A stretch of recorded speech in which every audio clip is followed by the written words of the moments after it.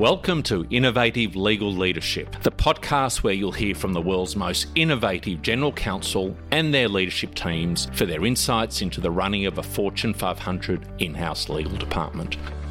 The challenges, the wins, the roadblocks, the journey to date, and most importantly, what lies ahead. Let's get into the show. Hello, listeners. This is Cynthia Loren, standing in for Jim today to bring you this introduction. Today, we're revisiting a fascinating interview Jim had with Mike Haven, Associate General Counsel and Head of Legal Operations at Intel. Mike begins the episode starting with his memories of being in the 8th grade, listening to his father arguing a case at the Supreme Court of the US and getting grilled by Sandra Day O'Connor. He then brings it all the way forward to his current role at Intel. Mike is also president of CLOC, the Corporate Legal Operations Consortium, and he shared with Jim some of the strategic priorities he's been working on to move the needle forward on legal operations. It's a fascinating discussion and one I know you'll enjoy. So sit tight, stay tuned, and enjoy the show.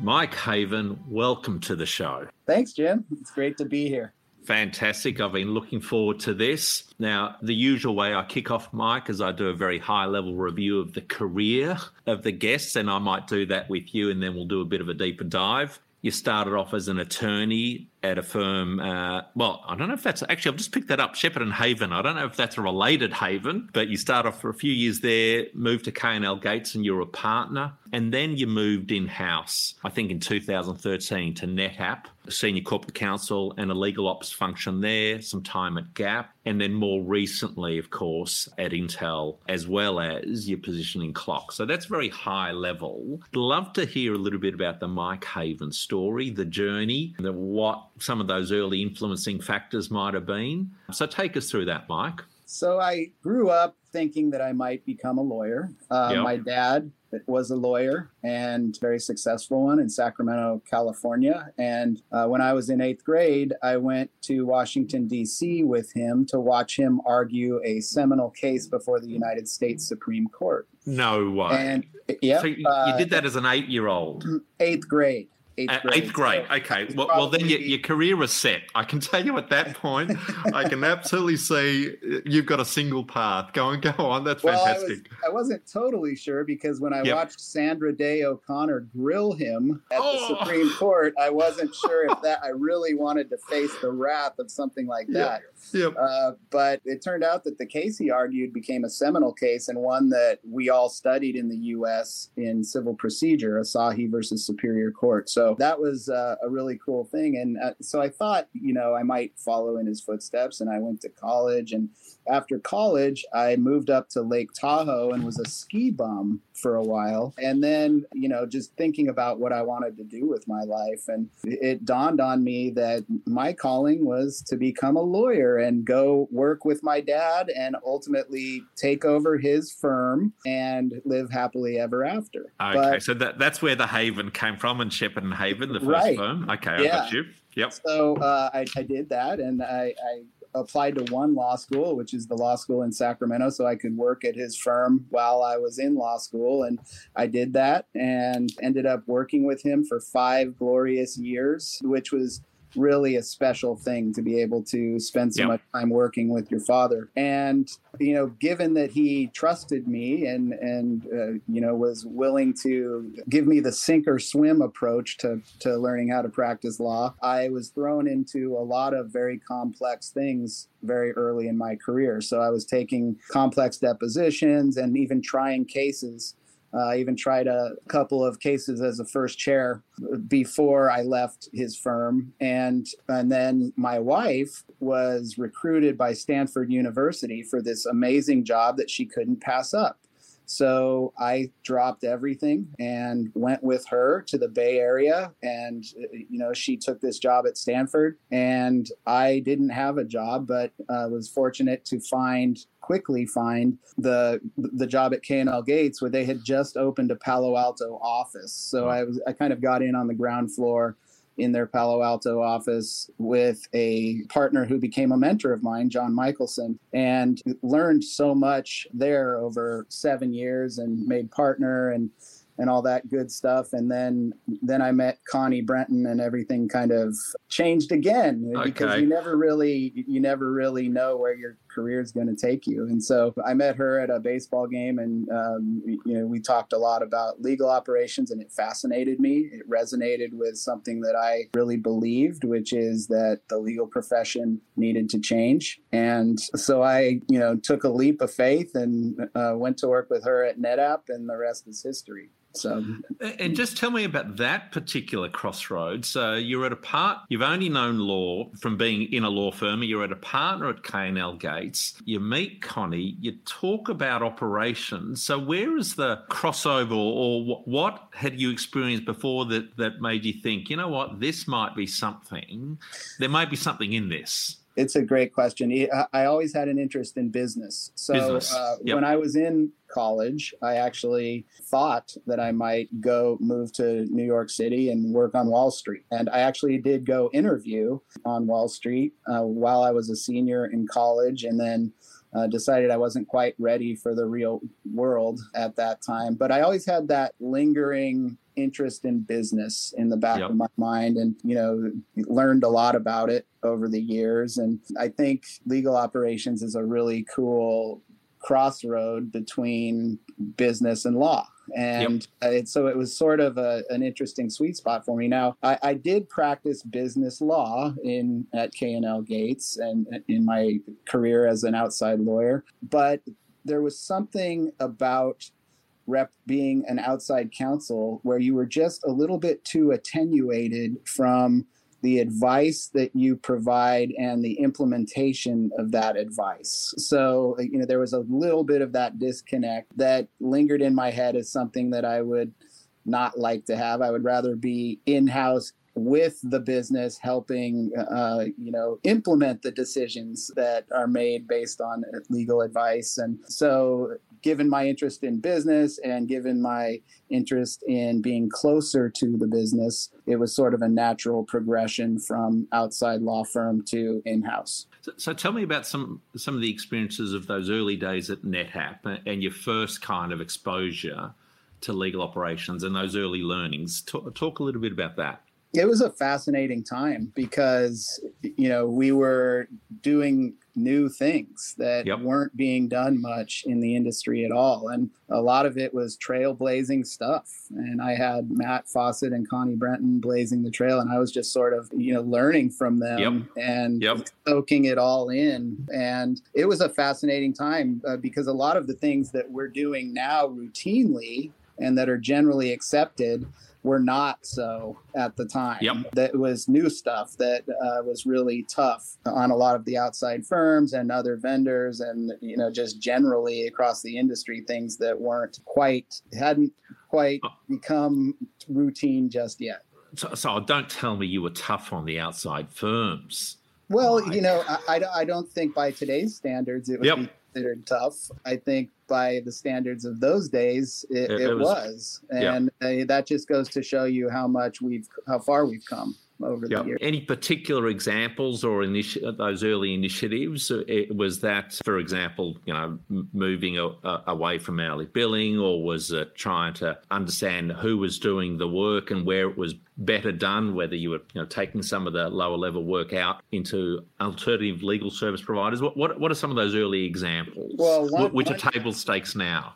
Yeah, one good example is how in-house teams and law firms share data. So we were constantly asking for data to help us, tighten up our operations.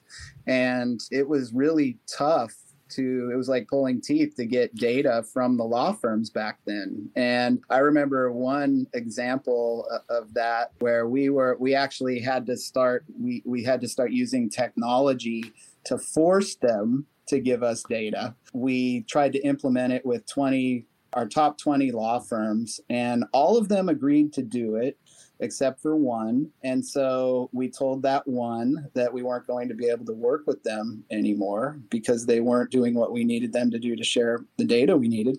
Yep. And that was a big deal. But then they called back like 30 minutes later and said, surprise. Yeah. Right. They called back 30 minutes later and said, how about we just go to fixed fees for everything? And we were like, well, that sounds great. Yeah. Why don't we do that? And and in order to do that, we're going to need, some data and to figure out what the right model is and right amount is. But it ended up bolstering the relationship in the end, even though there was a moment there that it got really dicey. So, that's just one example from my distant memory of a struggle and us trying to do things that are routine now in terms of, law firms are far more open now, at least the ones we work with, to share data that helps us figure out what the right fee models are and how that should look. So, as you well know. And look, I always say that law firms are fantastic at servicing the needs of their clients. And if the clients are clear on what those needs are, whether it's in relation to fixed fee arrangements or data, then it's reasonably rare that law firms just say no. They're really good. Once they understand the importance, typically, certainly my experience is that law firms are very cooperative and are really good at actually being able to service the needs of their clients, whatever those needs are, whether it's around data or whatever it happens to be. And is that fair in your experience? Yeah, we're making a lot of progress. Yeah, the firms that we're working with now it's night and day compared to 2012 or 2013, whenever that was. Not quite the pulling teeth that it was a few years ago. That's what you're saying. I think they get it, or they're starting to. Some do, some don't. But the ones that have been fortunate to work with are really starting to get it. And they're doing yeoman's work in terms of all the different things that they're juggling with all their different clients. And, part of what we need to do is make all of that easier for them too. Yep. So, we have work to do as an industry to actually make it manageable for law firms to provide all of their clients with all the different things they need to run their businesses and do it in a more seamless way that doesn't take them away from the good work that we really need them to be doing for us. So there's a lot that we all need to improve on. And Mike, when you say as an industry we need to be doing more, does that kind of include, if you like, collective behaviour so that law firms aren't doing very many different things for very many different customers or clients and making it harder? So if there was a level of uniformity in the industry as to what it was after, is that an example of doing more or better in the industry? I think so. Yeah, I think standardization of certain things like using templates that are generally acceptable across the industry at least as a starting point for engagement terms or agreements and or RFPs in your world, and NDAs, things that can be generally used across multiple organizations. I think we should try to make that happen as much as we can. Yep. Okay, so you moved then from NetApp. You had 4 years at Gap. Tell us a little bit about that experience and perhaps some of the highlights or some of the things that stand out for you and kind of prepared you for where you are today.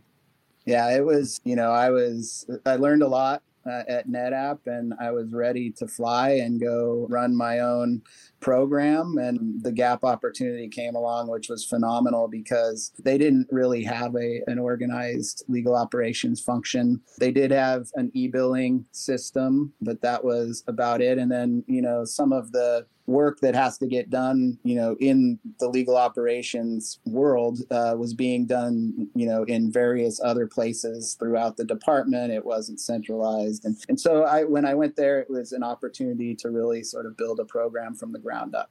And that was a really exciting opportunity for me. And also just the opportunity to work with the Gap legal team, which is terrific, amazing people. Julie Gruber and Paul Adams and Tom Lima at the time were really wonderful people to work for and learn from. So it was an exciting opportunity. And I went there and got a lot of things off the ground for them over a couple of years. And then in early 2019, Gap decided that they were going to spin off Old Navy as its own publicly traded company. And I was asked to lead the functional separation of Old Navy for several of the company's organizations, including legal. And so that really took me off of my roadmap to do what I was planning to do. And this is a good lesson for anybody in terms of working in an organization and understanding that you have to first deal with the company's priorities, you know,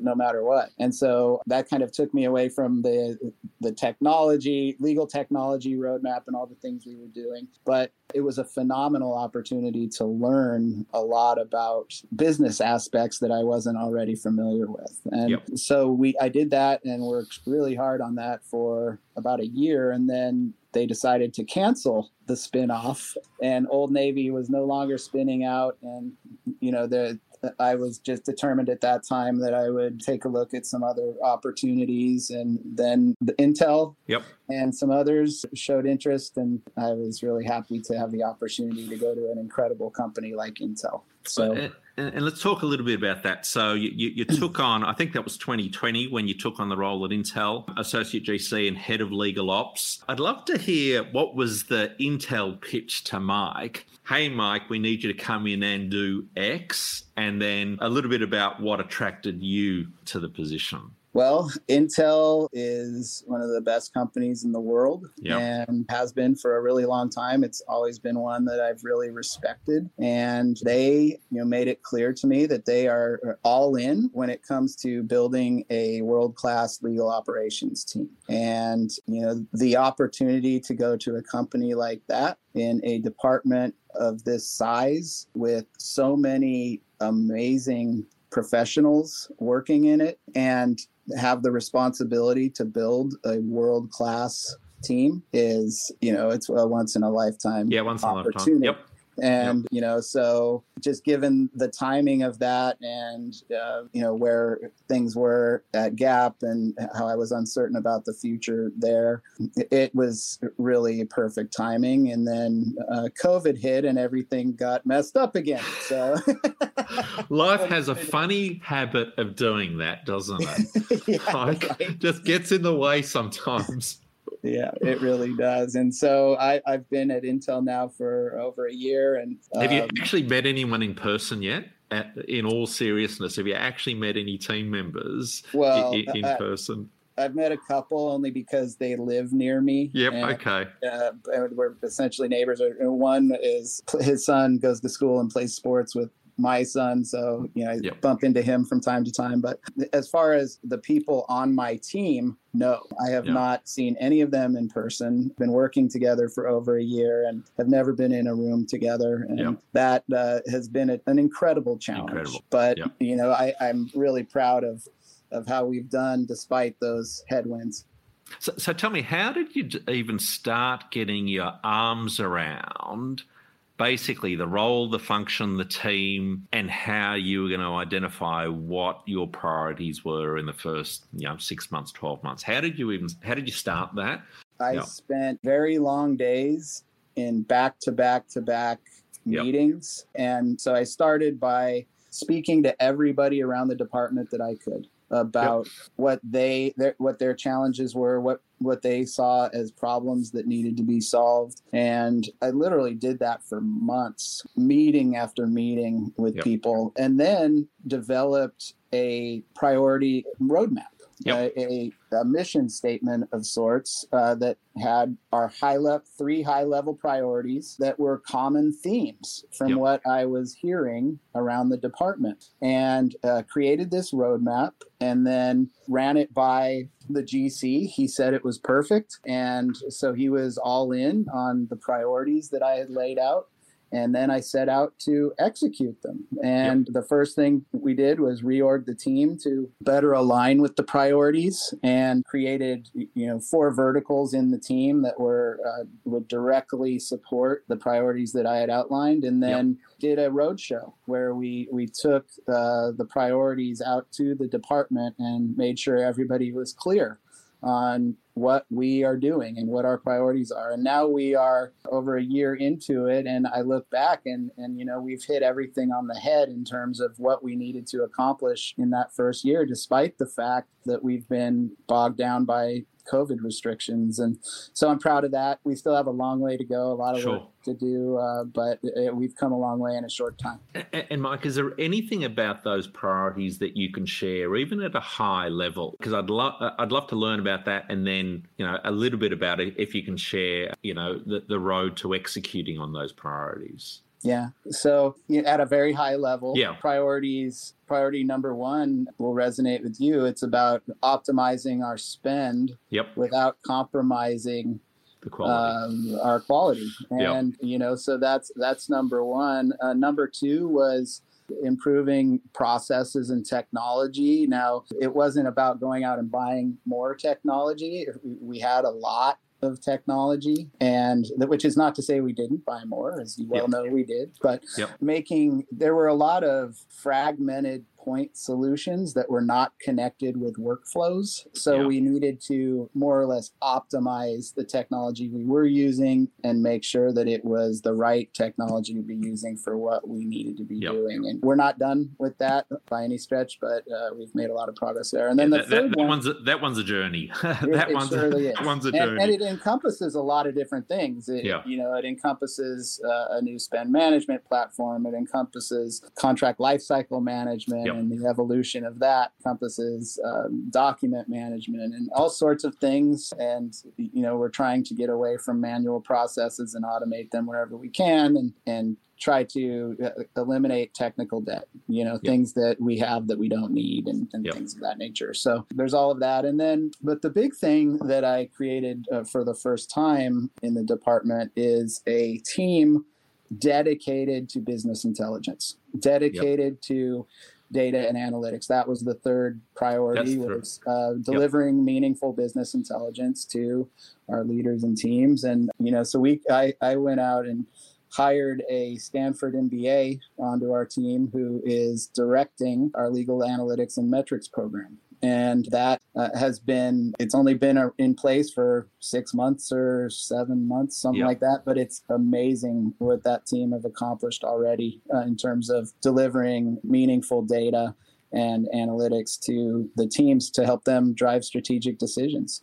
I was going to ask you, Mike, 14 months or so into the role, I love the way you've laid out those priorities, and they absolutely resonate. So clearly you're not busy enough, you don't have enough work, because earlier this year, then you decide, you know what, on top of that, I've got plenty of time on my hands. I'm going to take on the role of being the president of CLOC. Take me through your thinking there, and Mike, and basically why I'd love to understand, your thought process. There's no doubt you would have thought long and hard, pros and cons. Love to learn a little bit about that. So, CLOC is an organization that's near and dear to my heart.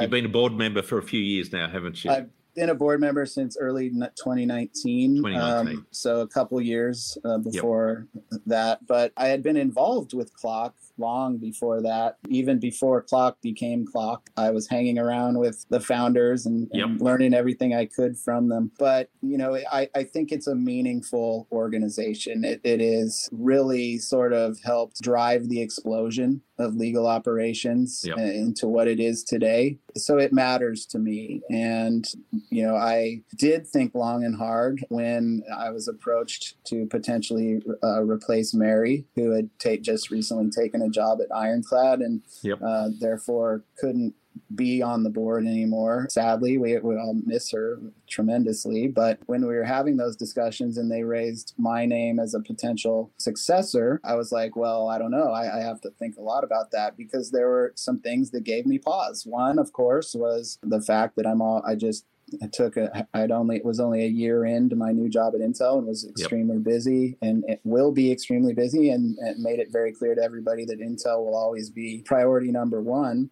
and I wanted to make sure that I had the time to give Clock the attention it deserves, because it deserves a lot. And fortunately, during Mary's term, we added an executive director and a staff, and we are a well-oiled machine in Clock now, and it's become a more mature organization. So my role as president of the board is more or less that, helping leading the board in setting strategic direction and not getting into the weeds of the day-to-day, like definitely Connie had to do, and also Mary, up until the point that she brought the staff on. So it's a different role now than it was then, and is more amenable to me doing it. Now, that being said, I am still going to be sacrificing plenty of nights and weekends to do the good work of Clock, but I'm happy to do it. I'm excited to do it and all of that. So that was one thing. And then the other thing was, to be perfectly honest with you, I was unsure whether a middle-aged white guy should be leading Clock, I could see that from some of the communications you sent out, and that was a question mark swirling around in your mind. So, and your thoughts around that and the feedback that you had, because no doubt you would have had discussions with others about whether you were the right person at the right time. Right. And I mean, I believe that we have to model the behavior we want to see, and we have to, then diversity matters to us all tremendously. And ultimately, I think Jason Barnwell talked me off the ledge on that one, because shout out to Jason there at Microsoft. Yeah, I mean, he's always the smartest guy in the room. But so what he said was that, diversity and honoring diversity means that we have to seriously consider people from all races, religions, sexual orientations, what have you. But that doesn't mean we have to land on one versus the other. If you seriously consider everybody, and it turns out that a middle-aged white guy is the right person for the job at this time, then that's okay. And so that made a lot of sense to me. And, I think that for now, I am the right person to be leading the organization. And that doesn't mean I'll be doing it forever. And someday I would like to see another diverse person in the role. But for now, I'm going to give it everything I got and help not just the members of Clock, but the entire industry move forward through the platform we have at Clock. And tell me about some of what are the top agenda items for you? What would you like to see in the first 12 or 18 months of your time as president at Clock? So getting more people from other areas of the ecosystem involved in Clock. Really, really important to me. I would like to see some level of leadership. It doesn't necessarily mean a board position, but a way that we can get people from across the ecosystem weighing in and helping to lead our direction. It's really important to me. And does that mean when you talk about ecosystem, let's say law firms, alternative legal service providers, perhaps vendors, legal technology players, is that what you mean by the ecosystem? Absolutely. Absolutely. People from all across, regardless of where currently drawing a paycheck. If you have an interest in moving our industry forward, we want to hear from you, and we want you to play a part in this movement. It's not owned by a small group of people. This is a movement that is in a massive community of thousands of people. Yeah. And I want to hear from everybody on that. I don't want it to just be about the in-house professionals. So that's one thing. We need to, and you've probably read this in some of the things I've published lately, but we need to incorporate more matters of the heart in what we're doing. So, we've been heavily focused on what I call matters of the mind. So, business intelligence and financial management and, all these things that are really important to our job and will remain really important to our job, but incorporating more of the matters of the heart in there. So some examples, equity, representation, inclusion, justice, those things are important, and they are inseparably intertwined, actually, from the matters of the mind. If you think about it, I'll just give you one example that I like to give, which is if you are managing a project for a customer in your legal department, somebody in your legal department that has a problem you're trying to solve. In order to truly help them, you have to understand the problem from their perspective. And not just by listening, but actually feeling their pain. And in order to do that, you have to have empathy. Empathy is a skill that can be built like a muscle. And it's so critical to the job we're doing. So the matter of the heart there, empathy, cannot be separated from the matter of the mind, which is project management. They're both important. And I want to start making that more clear in the things that we're doing and in helping our members and our member organizations get to the next level. I have to say, I love the way you've described that combination, being able to make sure that you're ticking both of those boxes, the matters of the mind and the matters of the heart, because that's where if you can win their minds and hearts, then that's when you're going to be able to deliver, I think, real results, because people are going to be passionate and really understand why they're doing what they're doing. And so that's a fantastic cocktail. You get both of those ingredients. I think that's when you can move the needle. Completely agree. Yeah. And there are other examples. I mean, access to justice, is something we can potentially make progress with. The diversity pipeline coming into our industry. Yeah. All of these things, we've been, as an organization, CLOC, have been so focused on standing up and getting, people interested in legal ops. Yep. But we haven't yet delved into these other things that I think are part of what I'm calling CLOC 3.0. Yep. So. Yep. Any other particular priority or standout over the course that you're hoping to nail down over the course of the next 18 months or so? Well, there's the really interesting, new technologies. We're starting to finally see CLM turn a corner in the use of AI and other technologies as well. I'm sure you're flirting with it at Pursuit. There's a lot of really cool things coming down the pipeline, and we're obviously going to stay on top of all of that and help our members leverage it best they can for their organizations. Fantastic. Next, Mike, I've got my Mythbuster question. Is there any myth out there that you'd like to bust in relation to what is kind of generally accepted as, let's say, good practice or a priority around legal ops, but doesn't really have any substance? Anything that comes to mind? That's a tough one. Well, here's the myth that I want to dispel right off the bat, and that is that your legal ops function has to incorporate all of the different areas that we've identified as potentially being part of a legal operations program. So we have the CLOC Core 12, of course, and there's a lot to that. And if you look at it and you're just starting out or you're just starting a legal operations program, that can make things look really overwhelming. You're like, oh my, do I have to tackle all of that? Yep. And the answer is no.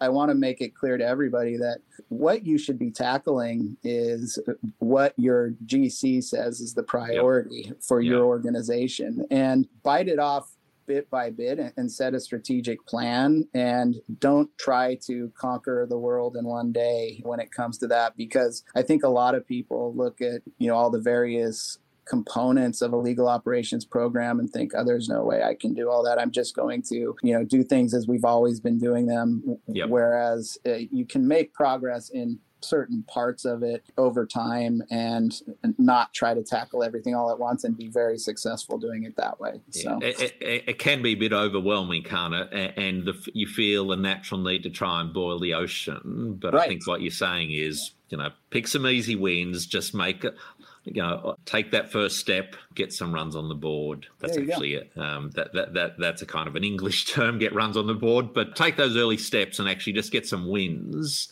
And I think it's like any path that looks daunting at the beginning. If you just take the first step forward and the next step and you pick off perhaps some of the easier things or the lower hanging fruit or whatever is identified as a priority, then you build a little bit of momentum, a bit of confidence, and then you can take the next bite. Is that pretty consistent with what you'd suggest? Yeah, I think it makes sense. And you've got to get those quick wins to build credibility, and then people are like, oh, okay, you can get things done, and I'll buy into your next crazy idea. Yep, that's right. Mike, looking at your career so far, anything that you would do a little bit differently had your time again? Maybe stayed another year in Tahoe as a ski bum. Yeah, that's right. Yep. Touche. I like that. Nobody usually says, "Yeah, I stayed too long in Tahoe." Does anyone actually say that? No such thing. Fantastic. Yeah. Next question I like to ask often: is there anything that you've spent too much time worrying about, which on reflection wasn't time well spent?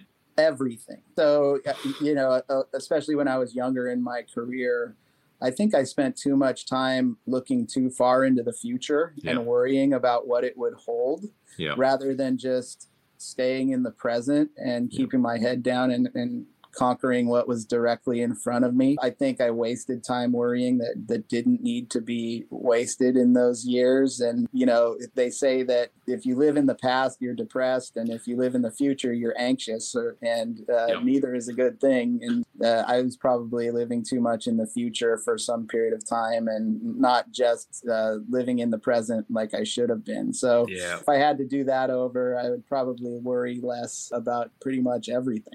Well said, and I've heard that time and time again, and I say it to myself too. I mean, when you look back and you go, do you ever really say, all that worrying, yep, that was worthwhile? You never say that.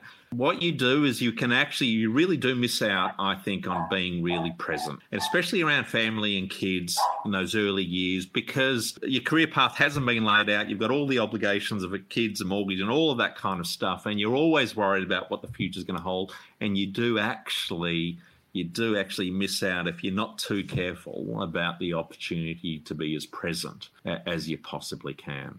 Yep.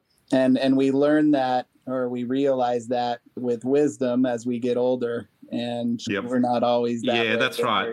That's the unfortunate. That does take the time. That takes too long to work out, but age and wisdom usually gets you there. What are you most proud of, Mike, personally, professionally?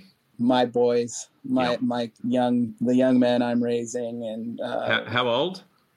I have a 16-year-old and a 12-year-old. Fantastic. And, they've been through a period of time over the past year and a half that was unimaginable and extremely difficult for younger people who, want to be out living their young lives. And I'm proud of how they dealt with it. I'm proud of how they're shaping into fine young men. And, that's the number one thing in life, right? Yeah, family.